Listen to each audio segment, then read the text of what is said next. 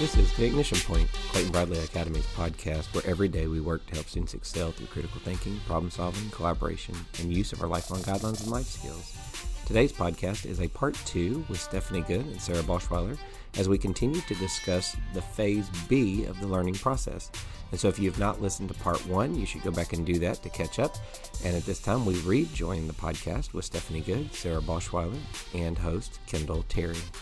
And that's one of the big parts of phase B is that collective understanding, that kind of group think at times, but that collaboration around this idea. And I would use this a lot in the science classes that I would teach because there's a lot of vocabulary that, I mean, it's hard to say. It comes from Latin terminology or whatever. And when you're introducing that, if I just put this word up on the board, it doesn't really have a lot of meaning at times. And some kids are going to say, oh, yeah, I know that word, or I can't even pronounce that word, so I'm not going to even try. But when they're in a group and they're exploring some idea, and it could be a habitat thing, and maybe ecosystem comes up, and most kids probably by the time they're in high school, which is what I would teach, have had that word, but maybe they're not remembering to use that term here appropriately. And so one of the things I would do with kids, if I'm walking around waitressing groups and I hear a vocabulary word used in a group, I would stop that group for a second and say, okay, what you used a pretty big word here, an important word. What does that mean? Let's make sure everybody in our group understands what that means. Can you describe it? And I know you did that yesterday, even with the staff. There was a staff member that used a term, and you said, "Oh, that's an important term. Let's make sure everybody knows what that means," which is great because you're also not pointing somebody out that saying, do you know what that means? Where that would be like that, threat of oh, I don't know what that means, and now I look stupid in front of the class. But the person that used it, that probably does know what that means, and may or may not have the easiest way to define it. And then even yesterday, the individual you asked, as they were starting to describe it, other people were chiming in with definitions. So all of a sudden now as a class, we're building a definition of a key term. And it's kind of that organic way of oh, that has meaning for what we're doing right now. And so it helps that to really have that group involved in that process of you're going to have knowledge that I don't have, and you might have experience that I don't have. We have a shared experience as a class of saying we all, got to hear Rhea Carmen do this delivery. We've all now got this poem in front of us, and we've heard it read again. So we've got that shared experience. But hearing the humanities table kind of talk about some of their a little bit deeper maybe thought of this, and then hearing other groups chime in with I noticed this, or I'm seeing this pattern, or I'm seeing this. All of a sudden there's a lot of vocabulary now that has meaning in that group understanding. And so sometimes we forget that, and it's easy to just get up as a teacher and say I need to deliver this information, and we're delivering it then in a way that doesn't generate that aha moment of, oh, that's really what that word means. And we think we do sometimes of we've created a really nice PowerPoint, or we've created a really nice lecture or whatever. But when that group conversation is happening and you see the excitement of somebody using a word, you see the excitement of somebody defining a word, that really builds that oh, this is a really cool thing that we're all talking about here. And I may not have understood that word, and I'm not being called out on it. I can kind of jot that down over here on my piece of paper of I need to remember what that was now. And so that's a really cool process to see. As you guys have helped teachers outside of just what you teach, you've also seen education happening, from preschool all the way through 12th grade. Are there any other examples? I know you were giving some personal examples of your class. Are there other examples of things that you've seen around the school that you would go, oh, this was a really cool thing that I saw a teacher do that fits this kind of phase B idea? Because it's easy. It's always easy to understand and explain, our personal content that we teach. But like I said, you guys have actually helped us mentor several of our teachers around the school, and maybe had a conversation with one of them of this is how they kind of introduce vocabulary in that fun way, or how they help through that. We've got the experience, and now we're kind of hooking in this bigger knowledge of what's going on. I mean, I know a lot of our teachers are really intentional about doing that, being their experience first. And as a parent too, I've seen that for my kids where they go do the phase A, and then you can tell when that phase B is happening, because they're coming home and they're excited, and then they're sharing, and you can tell they have more understanding of what they experienced with their field trip or wherever they went. Yeah. And Well, I loved seeing, I know, you were talking about your own personal kids. Third grade yesterday led family gathering. You've got a third grader up there. I loved his little role as a sloth. But he was excited about being up there on stage. We actually had to rearrange some family gathering because they had prepared for that, right? And so they were talking about animals. They were talking about animals you find around the world.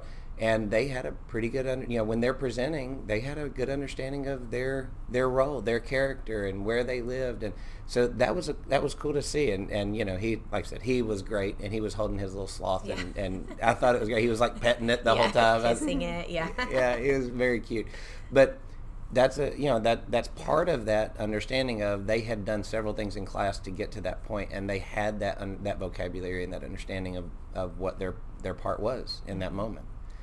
And it was fun to see them, and they were so excited to present, and so I was glad we were able to rearrange some stuff to help them do that. Yeah, and I think what I love about all of it too is thinking about just the foundation of everything we're about at Clayton Bradley. Like, community is a big part, relationship is a big part, and that's evident in this learning. Like, this collaboration and this absence of threat with what you're talking about, like, it can't happen without these other elements that we know is essential to helping the brain really take in this information. And so I think, it's contagious what we saw at family gathering, and they're learning that they were so excited to share, but just to even think about probably what happened in that classroom as they're preparing for this, like that curiosity, that excitement, those relationships really added to that learning as well. Absolutely. Sarah, I know one of the roles you work with is our language arts, or our Spanish or world language departments, and you've helped mentor some of them, and that actually connects to your background of you were an English as a second language teacher. Yes. And so you kind of get that of when you're trying to learn something new or trying to speak in a language that is not your native language, that can be a struggle. And I know that you've worked with both of our Spanish teachers some, and we've interviewed them some for the podcast, but what are some things that maybe you've worked in with them of how do you do this? Because a lot of times world language is this kind of like vocabulary heavy class, right? Like it's really, you have to learn these new words in this other language. What are some things, and it may not be stuff that you've even come up with, but just that the world language teachers have done to help with that process of adding that vocabulary, but adding it in that real way?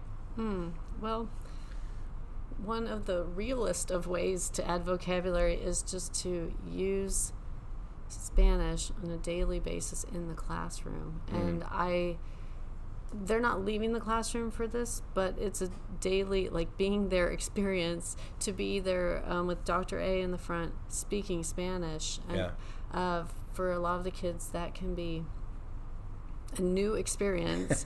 They, it's easy for us to want to revert to our native language, and they know that he speaks English perfectly, but he immerses them in the language, but in a very non-threatening way. But all of his classes I've observed, he is speaking Spanish probably 90% of the time. Oh, wow. He's using a lot of the reinforcements that we learned about here, visuals, lots of questions to make sure, checking comprehension, having students repeat back to him the key points that he's going over, and using appropriate leveled vocabulary and grammar. But for them, that is a being there experience and an immersive group experience, and it's fun to see the kids respond. They're used to it now, and they're willing to say things where I think, when you start in a language, you are shy, and that's normal, but one the most important things about becoming good at a language is you have to use it. And he helps them overcome that shyness, and the collaborative atmosphere of the room.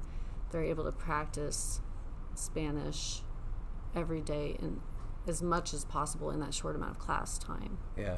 Well, and like you said, that's what we want to happen also in math. We've had a lot of discussion with our teachers about math being a second language in essence. Like you said, it's one thing to know it, but it's another thing to actually talk about it, and our math teachers do that.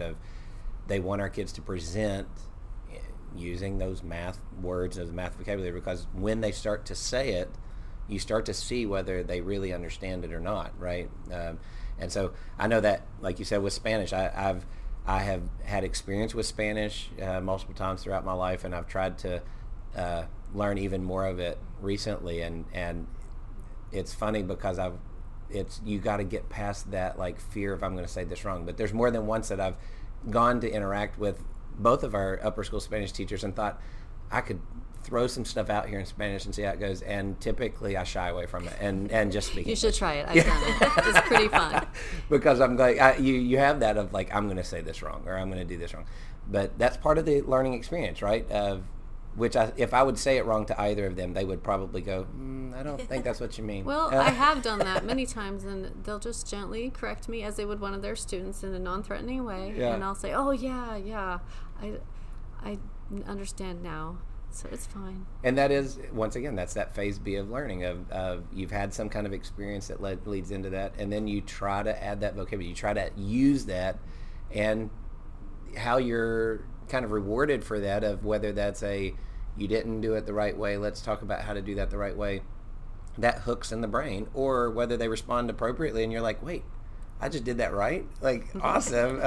Then you get that emotion too that gets attached to that, and that gives you more confidence in the future. And that's the same thing we want with our kids, of let's throw this out there and see where it lands, and hopefully we get an environment in our classroom where that's appropriate to say, we're going to throw this out there. A kid is willing to throw this word out there and hope it lands correctly, and if it doesn't, that they're in an environment that's safe enough where we can figure out what the correct way to use that would be.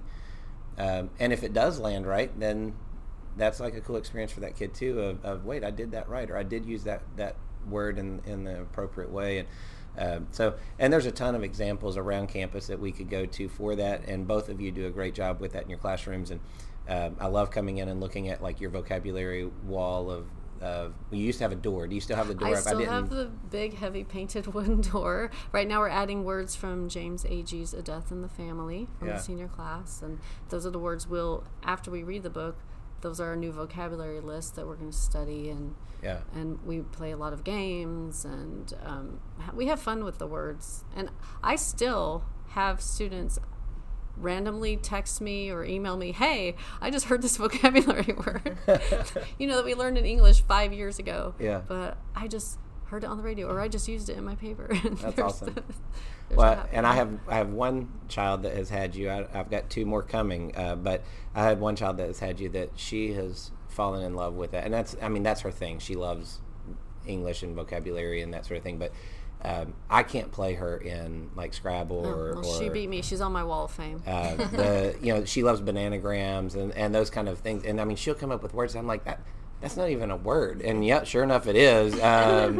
So yeah, I'm like, I can't play you in this anymore. Like, your vocabulary has surpassed where my mind is at in that. But she just comes up with some of these. She used ghee the other day. Great one. And knew what and it was like, no, that's what here's what it is, and I'm like, oh, you're right. I don't know, like, oh gosh, but it's exciting to see that, and kids respond in that way. Like when they come in that room, it's not just like, oh, this list of vocabulary, because like you said, they have helped generate that off of the reading and identifying those words, and so they're connected to it. Yeah, and in the Spanish too, our Spanish teachers have come up with some amazing projects where the kids get to practice and refine their skills.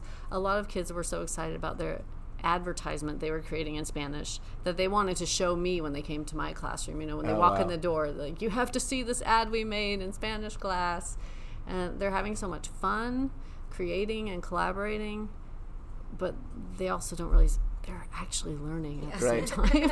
Well, it's like you started with that sneaky moment of like, I'm inserting this in the kids. Hopefully that's what they're experiencing across the board here at CBA, that it's understanding that learning is fun, and you got to get past that, like, I don't know and I'm embarrassed or whatever, to let's have this curiosity. Let's go out here and have a little bit of perseverance, but be willing to take that risk and say, let's see what would happen if we just get past ourselves and enjoy the moment.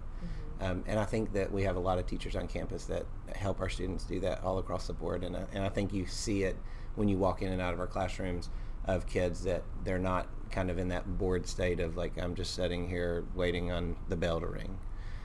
They really seem to enjoy what's going on. Now, not to say that it's still not work, and there's times that it's like, oh, I got to get this assignment done or whatever, but it's the joy and the fun that's happening in the moment. And so it's exciting to see that from the 3-year-old classes all the way up through the 12th grade classes, how that looks and how our teachers have been creative in adapting to the age of the kids that are in the room, to help them figure out how to learn the standards that we're trying to master. And so it's exciting to see. Thank you both for the time today that you've given and the ideas and the thought that you've provided about Phase B of learning that's part of the Learning Center School model. So thank you both. You're welcome. Yes. It's a pleasure. This has been The Ignition Point, Clayton Bradley Academy's podcast, where every day we work to help students excel through critical thinking, problem solving, collaboration, and use of our lifelong guidelines and life skills.